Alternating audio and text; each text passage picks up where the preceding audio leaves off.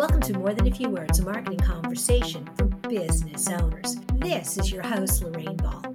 In this conversation, I want to talk about email. Why email when there are so many better ways to get people to pay attention to you, so many other exciting tools? Because year in and year out, people open their emails.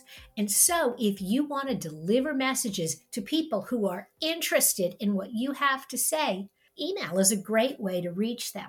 Here are a few things you can do to improve the effectiveness of your email campaigns. Number one, try sending them on Tuesdays. Emails sent on Tuesdays actually have the best open rate.